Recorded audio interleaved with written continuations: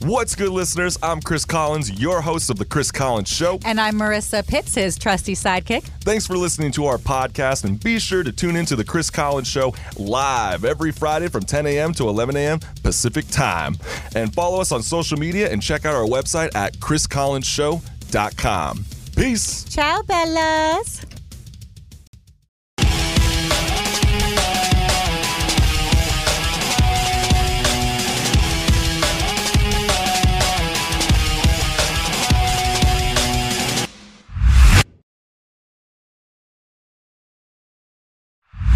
This has been somebody I've been wanting to, bring in on the telephone interview for a long time. This is Anthony Sparzo. He is the director of the Sacramento Sober Living Homes, and he's also a book author of From Judas to Me.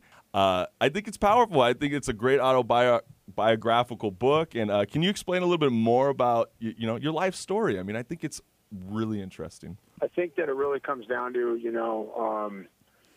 genetics. I was raised in a family that loved to party, and back in the 70s, dating myself out of the millennial era here, is basically more acceptable. And I was able to, kind of gravitate towards that, and with anything, the tolerance grows, the addictions grow, dependency becomes, and, the lifestyle is, a result of the dependency that, I got attracted to. And it's really, if we're, and I really try to talk about me as a self-disclosure is great because it connects me with my clients that I work with today, and what I really find, to be fascinating is the stories aren't much different. Different zip codes, same issues. Different generations, same issues.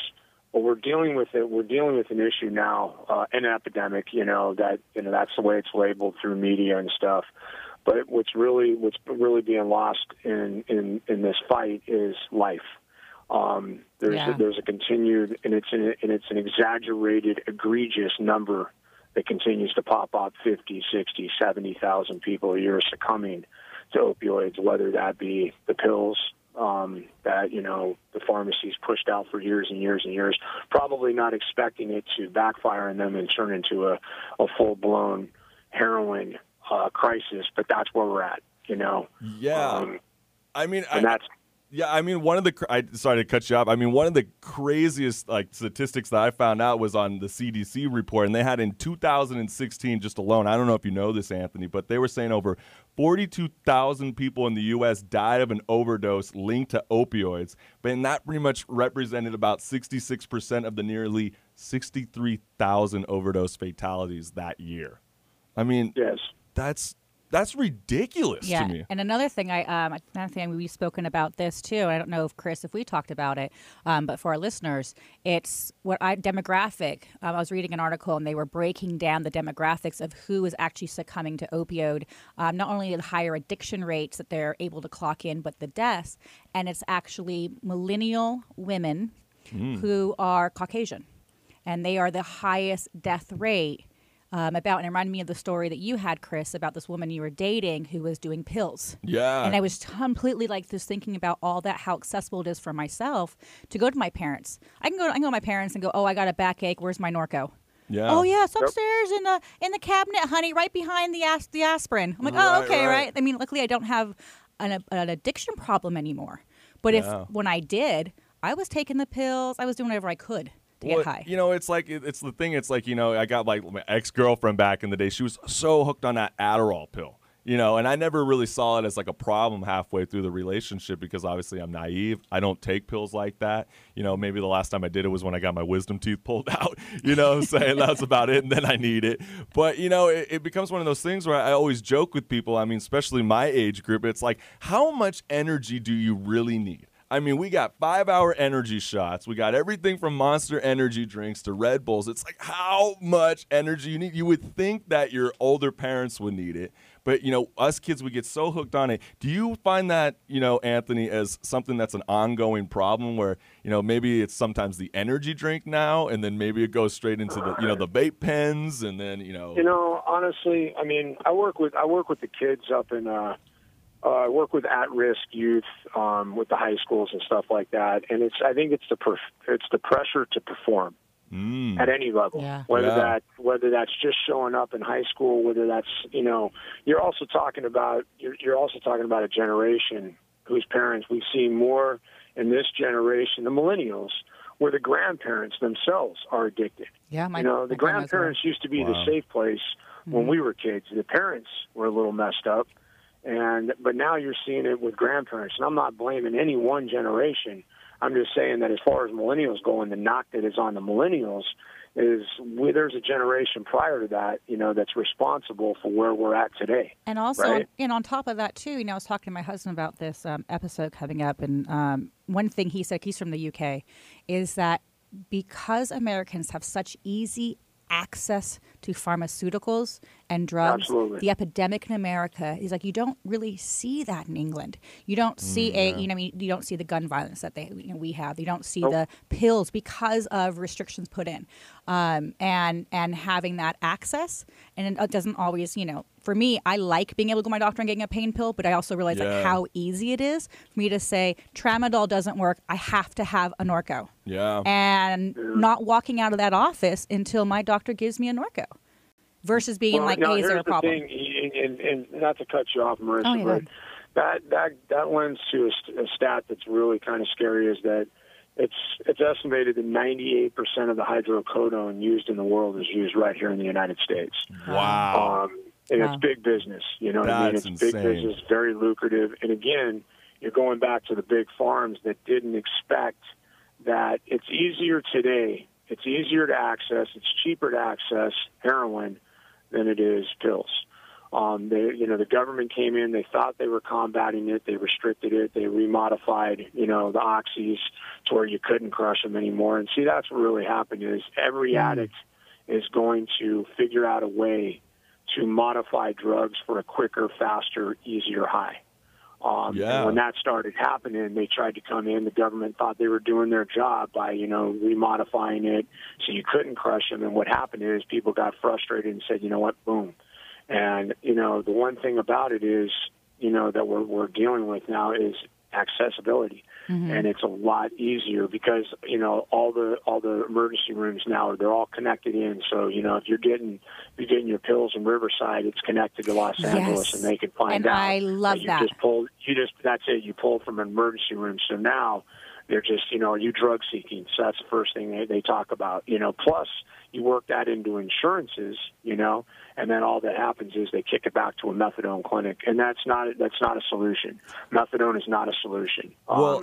It's an extension of the issue. Is it possible to recover? Absolutely.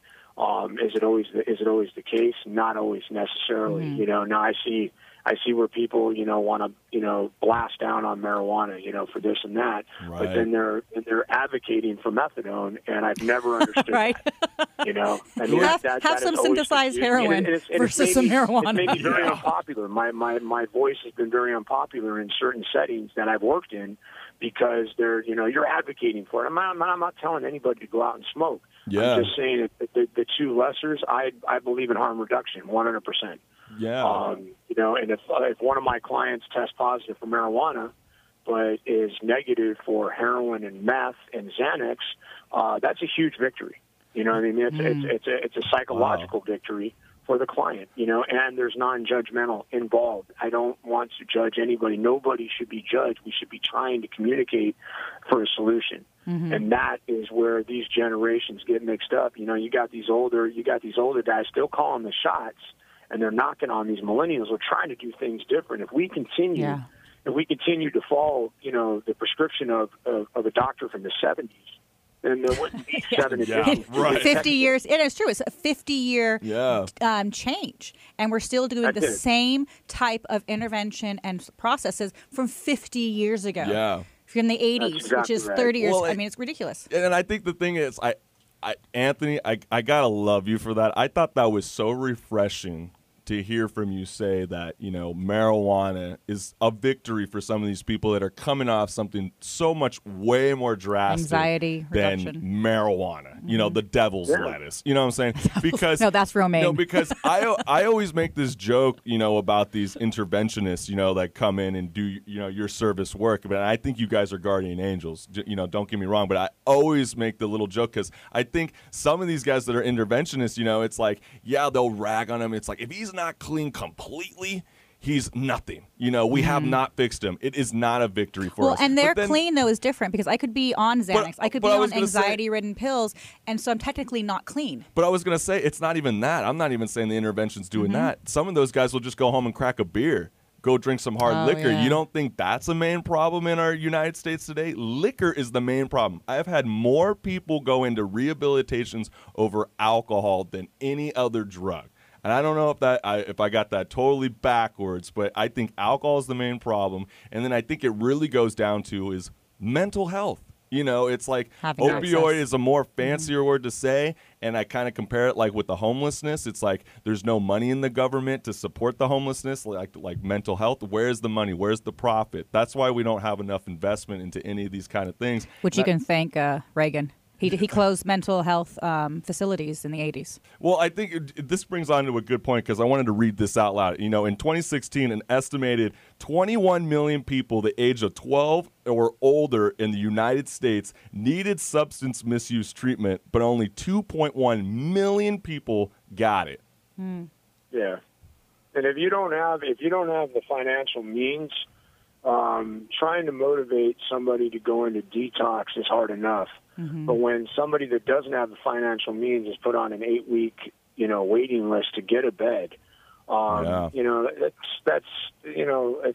there's not a possibility that they're actually going to get the bed. Somebody will get it, but the surroundings that you're put into, and of course it's not supposed to be easy. Yeah. A lot of times they say, jail's the best detox. That's a problem too.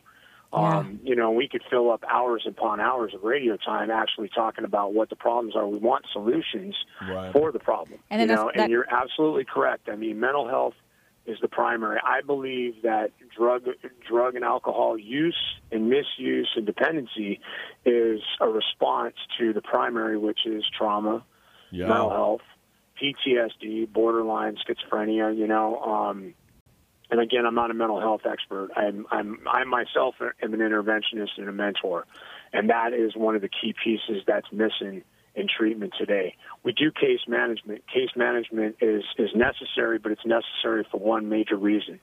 Case management is necessary for insurance so that these agencies can get paid. They're putting out a lot of effort. They're putting out a lot of time. But that's the reason. It's got to be defined through progress reports and what is the action being taken, and does it fit the criteria for treatment, blah blah blah blah blah. And then Tony, what is happening? We're not mentoring these people. Yeah, and that kind of goes on when you go into mentoring. So for our listeners, in our few minutes we have with you, what steps or guidance can you give our listeners who either know somebody, because everybody knows someone who is struggling with an opioid or any type of addiction, or themselves are struggling? What advice can you give our listeners, especially during the holiday season? Yes, I think the advice is that really be cognizant of what you're seeing, and if there seems to be an issue. From Adderall up. I mean, Adderall is big on college campuses. You know what I mean? Because again, there's the pressure. The advice I would give is communication. Communicate to somebody your concerns, your fears. You know what I mean? And don't let it be swept under the rug, man. Because this is somebody's life. The kids today, the college students, man, they're under unbelievable amount of pressure to perform at the highest level, whether it's for self. Performance or from parents, siblings. I mean, communication is key, and then modeling the behavior that says, it's okay to be sober. It's okay to recover. It's actually an incredible adventure to go from where I was at, addicted for 30 plus years of my life to where I'm at today. And if I'd had more modeling of behavior from those mentors, maybe somebody would have, gripped me instead of judging me. I felt a lot of judgment from the law enforcement, and they got their job to do. And I'm not going to sit here and blast on the system right now, because that's not what this is about. Yeah. But the modeling of behavior, really having effective communication amongst everybody, from policymakers, right down to you and me. You're a model of change. You're an agent of change, brother, because you're taking the time to speak about this very, very important situation that's happening in our country right now. You're a millennial, reaching out to me, and I'm this older generation. I don't even know what generation You're I am. X-Gen. Generation X. You're Generation X. Brother. I'm that old now that I don't even realize the generation. But here's the thing: I have nothing but respect for you, and if we could start to really, join forces and start to respect each other and guide each other, rather than this is the way it is. No, man. That shit was foolish.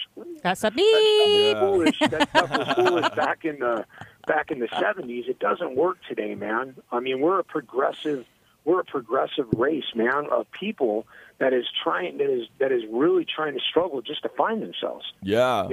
And I think we don't have to feel, man, when we got the opioids racing through us, but the tolerance and the addiction is so quick. It takes over within weeks to a month, and you know what? You never look back, man, until you're done. And there's a scary age, and I really, I'm still trying to figure out what it is.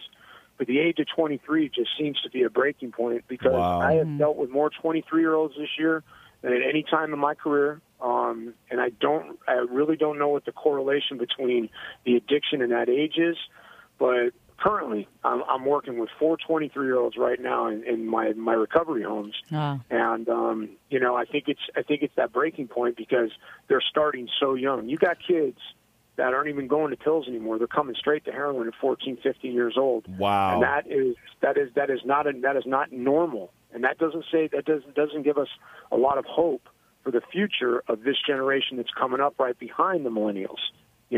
So it's up to the millennials to start showing start modeling the behavior, and communicating with the younger generation, so that we can somehow eradicate this, hopefully in the next 5, 10, 15 years. Yes. Yeah. And, I definitely agree with you, Anthony. And I really wish we have more time with you, man, because we're running down low, on this. But I think this is something, Anthony, I'm telling you, you really need to come down in the studio. You need to come out and talk, because I want to expand this conversation even more. I mean, gosh, that 15 minutes flew by so fast, because I have so many things I want to talk to you even more. I mean, yeah, we just barely brushed off marijuana, but I definitely think there's some problems with that too. I mean, you can't be going to clinics and then taking a dab and then driving home. That is the most craziest thing I have ever heard in my life.